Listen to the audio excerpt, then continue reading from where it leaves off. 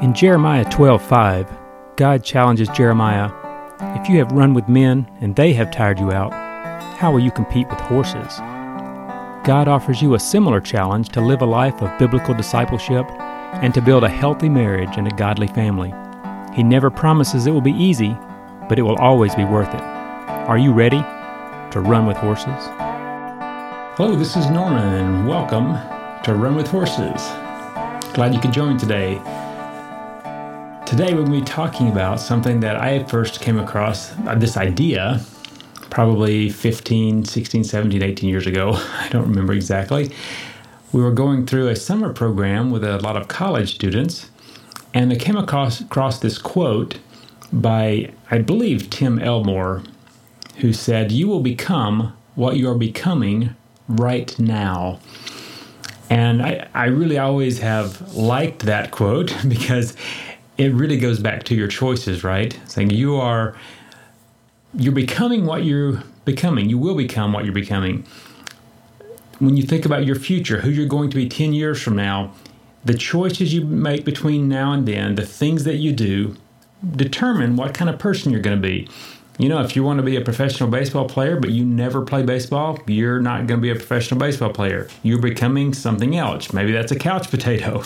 How do you spend your choices? How do you spend your time? You will become what you're becoming right now. So this came up recently because I was at a conference and they were thinking about our legacy. You know, what at the end of your life, when other people think back on your life, when they reflect on who you are and how you lived, how will they think about you? How will they know what to say about you? What's your legacy? And the quote that he used, and I think this is just what he said, is seek to be today what you want to be known for tomorrow. And I thought that was really good too. Seek to be today what you want to be known for tomorrow. So how do you want to be remembered? What kind of person do you want to be thought of once you're dead and gone? Because we'll all end up in the grave one day, and maybe you'll be remembered, maybe not. But if someone remembers you, what will they say about you? At your funeral, what will they say? Well, today you have an opportunity to influence that. And I'm not sure that that's really the main motivating force in my life, is thinking about how people will look back at me. I really honestly don't believe I'll care, but it is true that today I want to be the person that I want to be. I want to be the person that God wants me to be. So the choices I make today help me to be that person. I want to make the choices to be that person today, so that's what I'm known for. I will become the kind of person that makes these certain kind of choices. What do I spend time doing? What do I spend time thinking about? Well, that's going to determine what kind of person I am. And as I was thinking about that, I was reminded of a poem that's very familiar. I'm sure that you've heard of it, called "The Road Not Taken" by Robert Frost. And for the sake of copyright, I can't actually read the whole poem.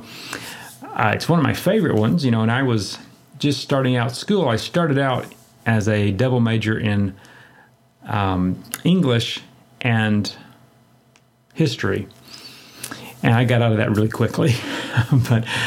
but one thing that I didn't lose is my love for literature. I love to read. I really enjoyed poetry, and this has always been one of my favorite poems. And it seems kind of to describe this. When you think about the choices that we make, you'll become what you're becoming. But it's a little bit different. It's not actually a biblical view. And I'm going to point out something from this poem and then look at a biblical view. So the poem says, it starts, "Two roads diverged in a yellow wood." So you have this picture of somebody standing there, and they see these two roads, and they're going in different directions. And you look down the two roads, and we'll say they look about the same. You can't really tell from that point in time, from that place in the road, does one road peter out and begin just to be a path, or does it lead into the mountains, or does one develop into a wide highway? You can't tell. They split, and they're about the same. So he looks at them and says, well, they seem just one as good as another one. One might be slightly less traveled. So he said he took the one that was less traveled. And that has made all the difference. So it's interesting because he talks about not taking the path that everyone else takes, and that how that makes a difference, has made a difference in his life. So this poem is both like and unlike life. So you make choices when you don't know the outcome, and that's true. The choices that you make change you. They make you the person that you are, and the past choices make you the person you are, and your current choices define who you're going to be. But in the poem, the thing that's interesting and that's kind of very different than a biblical view of this same idea of making choices is that in the poem, there's no real goal or purpose. You get the impression that the guy's just walking along and I can go left or I can go right. I have no reason to choose either one because I'm not going anywhere. There's no goal, there's no purpose, there's no end destination. Well, if you're not going anywhere, then yeah, you can flip a coin and take each one, or this one looks a little better than that one. The author's not trying to get anywhere. But if there's a destination in mind, well, suddenly the roads aren't equally inviting. Well, I need to know more about these two roads. I need to know which one will take me where I want to be. So every road is not the same. One thing we need to understand that unless you're just out for a Sunday drive and you're really not going anywhere, if you're going somewhere, then even more than the quality of the road, where the road goes makes a difference. So you can put up with a rough road if it goes somewhere that you want to be. And I know I've been in cars before that seem to have a poor suspension and you're, man, it's really a rough road. And then the road has potholes and all those kind of things. You know, wow, I'd like to avoid this road if I could, but I have to take this road to get where I'm going. So you put up with a rough road. You put up with the damage done to your car when you might prefer a perfectly smooth paved road that goes in a different direction. But if that road doesn't go where you need to go, you take the rough road. Well, you know, life is a lot like that. If you are aimless and have no real purpose in life, or even worse, if your purpose is wrong, then you're going to struggle to make meaningful evaluations of your options. So you're going to look at the two roads and go, well, yeah, they both look about the same. They both look good. I'm going to take that one. And if you have no purpose, it doesn't matter. Or if you have the wrong purpose, then maybe you'll evaluate and come up with the wrong decision. So life really does affect the choices, is affected by the choices, and your view of life and your purpose does affect how you understand your choices. So your choices will define you. Your choices will identify you. Good choices will give you opportunities to grow. And that's both personally, in your spiritual life, in your relationships. And poor choices will limit you in the same way. It's important to understand. So, you know, this, as Frost is talking about making this choice about which direction to go, was life's different because of the choice he made. Well, is it better or worse? Well, if you have no purpose or no goal, then you have no way to evaluate that. It's just different. But if you have a purpose or goal, then you can evaluate, is this choice helping me get to where I need to go? You have a reason to say this choice is good and this choice is bad. So now let's contrast this idea that you have the two paths, and this one seems like more people take it, this one fewer people take it, but they both seem to be equally good paths, and you just pick one and go with it. Okay, let's contrast that with Matthew 7:13 and 14. It says, "Enter by the narrow gate, for wide is the gate and broad is the way that leads to destruction, and there are many who go in by it, because narrow is the gate and difficult is the way which leads to life, and there are few who find it." So here we're presented with two options, and one is a wide gate and a broad way. So the path is very wide, very broad. Lots of people can go on it. It's probably paved. It's probably very smooth. And definitely, when you think about the world today, it's probably got bright lights. It's got sounds. It's got lots of advertising and lots of restaurants. It's a very smooth and comfortable path to take. But where does it go? Well, it leads you away from God. It leads you to destruction. And the verse tells us there are many who take that path. It's just, it's an expressway. People are on that path all day long. But contrast that wide gate and the broad way with the other one. It's narrow. Not going to fit lots of people in this gate. It's a smaller gate. And it's a difficult way. And it's interesting how you have the gates, there's wide and narrow. Wide, it allows a lot of people through. Narrow, okay, you're going to have to go one at a time, two at a time. It's a smaller gate. But when it talks about the paths, it says one path is broad and the other is difficult. The broad one, of course, that makes it easier. You're not going to be bumping up against stuff on the sides. It's probably smooth. But the one that leads to life is difficult. I would say that that's consistent with how Jesus talked about a life of following him. He said, deny yourself, take up your cross, follow me. And he led down a difficult path. You know, when he told his disciples that he was going to Jerusalem to die, they didn't really understand that. They didn't really know what he meant. But when they watched him go, when they saw him on that cross, and they saw that he went to that grave, well, all of a sudden they have a different view of told us that the cross. When he says, deny yourself, take up your cross and follow me, now they have a better understanding of what that is. They understand that he never indicated, he never misled you. You're going to have to sacrifice. And tried to make you think that this was going to be an easy road. What he was doing. He always was very honest that this is going to be difficult. This is going to be hard. But at the same time, he also told us this is going to be worth it. So, you know, we think about this wide gate and broad way leads to destruction, and the narrow gate and the difficult way, which leads to life. Well, then the encouragement is choose life. And that sounds simple. and it is, really. I mean, it is simple. It's simple, but it's hard. It's easy to understand, but it's difficult to leave out. And I think this is really the crux of the matter of following Jesus. It's not that it's hard to understand. It's that it's very hard to do consistently. I think G.K. Chesterton was the one that said, Christianity has not been tried and found wanting. It's been found difficult and not tried. I think that's really where we're at.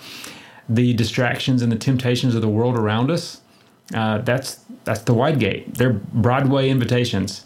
Follow the crowd, join us. It's going to be fun. Everybody's doing it. Well, the invitation to allow others to choose for you is persistent and dangerous. You know, there are glossy images and high-def video ads of shiny new toys being used by healthy, smiling people. Obviously, that means it's the best pass for everybody, right? Well, no, not exactly. What Satan does is disguises himself and his agenda in bright, appealing colors and styles, but in the end, it will kill you. Poison, you know, it even if it's sweet and tastes good, it will kill you. And that's what the broad way is. It is a life that will ultimately lead to your destruction. So you should not allow others to choose for you, which means how do you choose what path to take? When you are like Robert Frost and you come to the path in the wood and it's time to choose, what do you do? Well, I would say, again, it's simple, but it's hard. It's easy to understand, but it's difficult to live out consistently. And I would put it in two questions that if you answer honestly, and there's a certain amount of groundwork that you might have to do depending on where you're coming from, but assuming that the people who are listening to this show, you probably read your Bible, you're probably in church. If you're not, I'm encouraging you to do both of those things all the time, so you're not really following along with what I'm asking you to do, but I'm assuming that you're doing those things. So when I ask this question and you answer it honestly and do it, then I think you're in the right place. Simple question. What would I do if I truly loved God with all my heart, soul, mind, and strength? Simple question. What would I do if I truly loved God with all my heart, soul, mind, and strength? They're small words. It's a clear idea. It's easy to understand. But man, that's hard to live out, right? If you want some help maybe in how to apply that, well, Jesus said, if you love me, keep my commandments. So do that. If you truly love God with your heart, soul, mind, and strength, you will keep his commandments. It means your life will be lived with a different purpose. Your life will be lived with a different goal.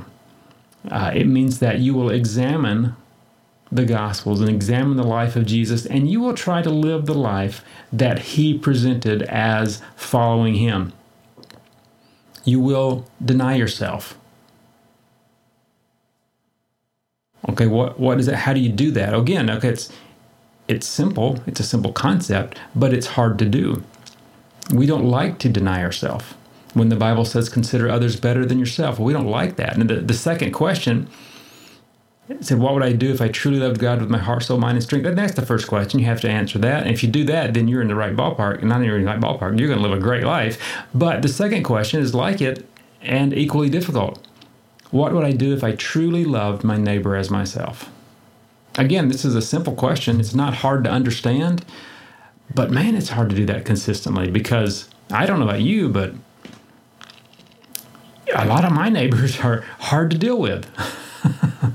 There are people in my family that are hard to deal with, in my church that are hard to deal with. But if I truly loved God with my heart, soul, mind, and strength, and aimed to live that way, then I'm going to approach my neighbor differently. And I'm going to ask, how do I truly love my neighbor as myself? It's simple. Not complicated to understand. But man, it's hard to do. So both of these questions are answered. You answer these questions in your daily choices. And maybe not exactly this question, but you might answer the question, do I love God with all my heart, soul, mind, and strength? And your choices tell. They reveal who you love. They reveal where your heart is. If you want to know if you love your neighbors yourself, well, your choices, they tell you that too.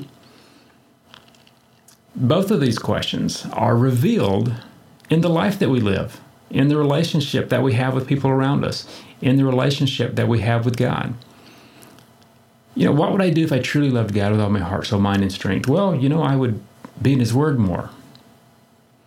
I would want to know him.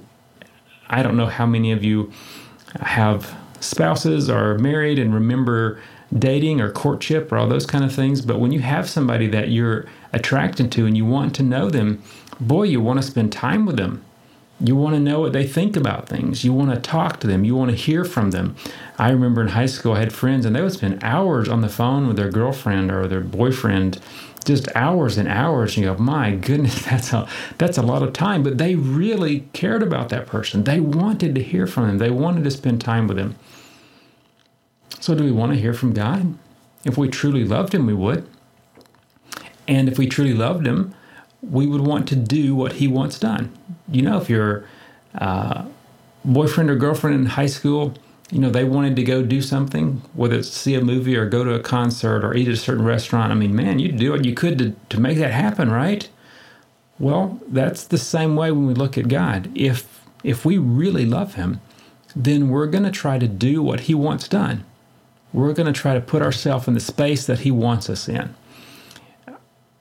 And you can carry that down to, do I truly love my neighbor as myself? Well, I think we spend a lot more time in general making ourselves happy than our neighbors happy. We spend a lot more time serving ourselves than serving our neighbor.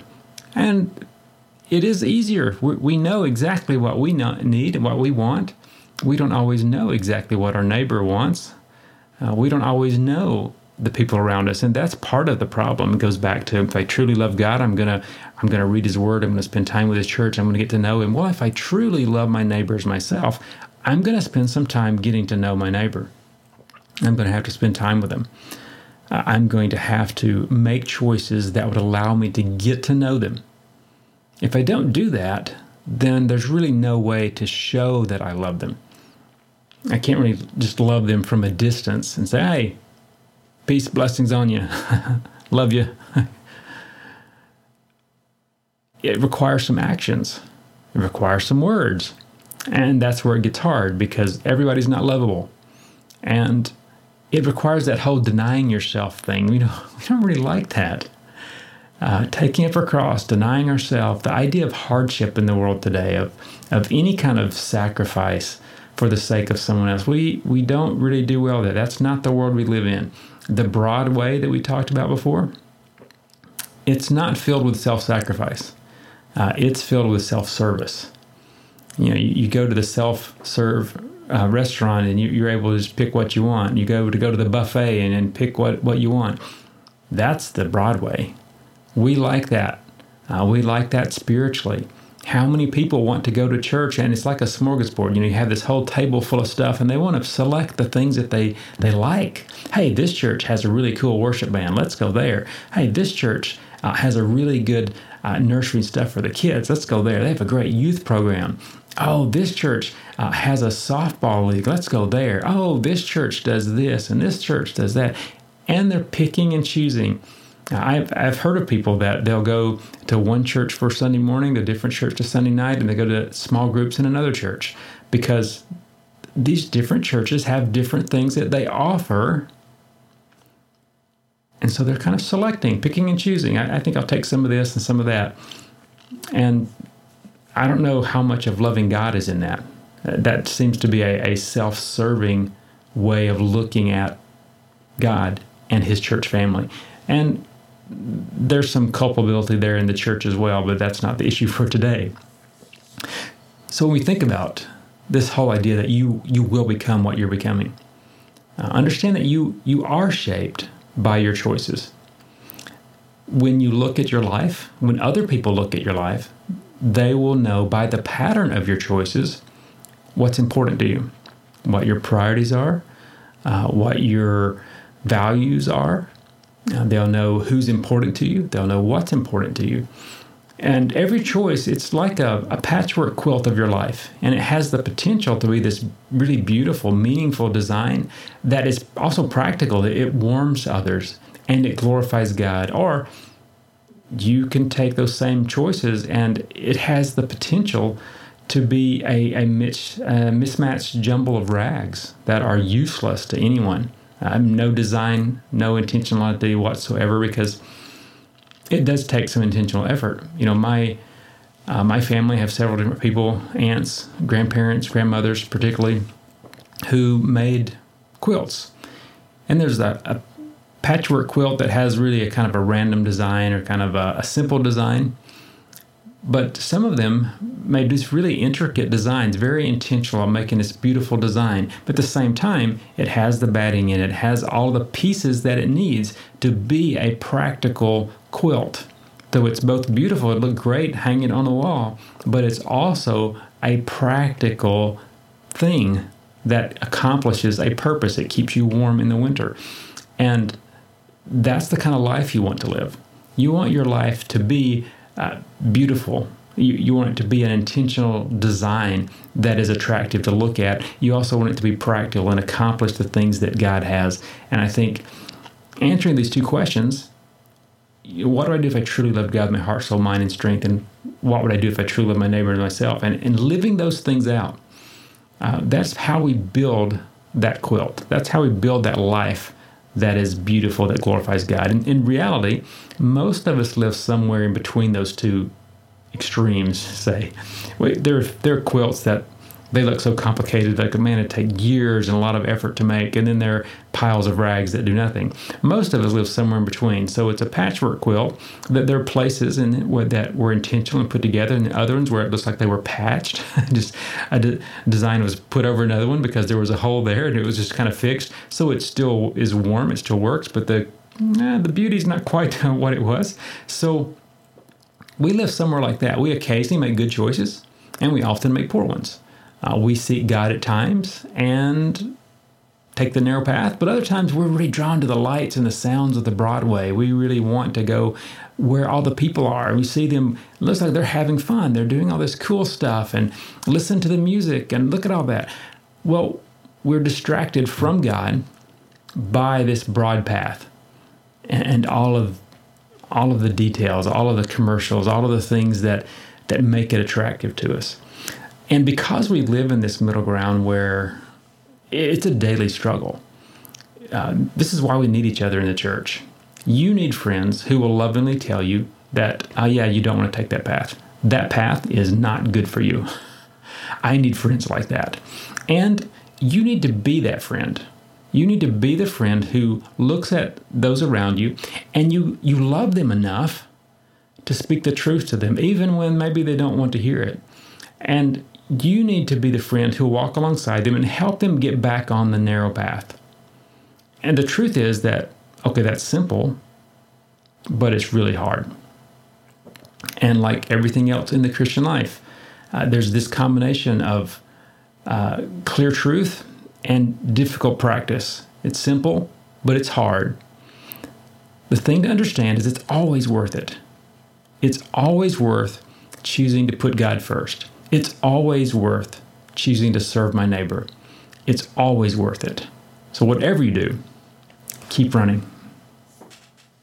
The Association of Baptists for World Evangelism, aka ABWE, has a question for you. Are you curious about missions, or have you already embraced your call for the nations? Either way, attending a 24-hour demo event with ABWE is a great way to start your journey. The 24-hour demo is designed to help you develop a biblical theology of missions, as well as understand the vision and values of ABWE. You will learn all about opportunities and needs all around the world and experience God's heartbeat for redeeming all peoples. As you grow in your understanding of the roles of the sending church and the mission agency, you will see what it means to steward your time, talents, and treasures for the Great Commission. If this sounds worthwhile to you, consider this. For a $20 registration fee, you'll receive lodging for 2 nights, meals and snacks, and lots of information and resources to guide you on your journey into missions. What are you waiting for? Visit abwe.org/demo for more info and dates for upcoming demos. That's abwe.org/demo.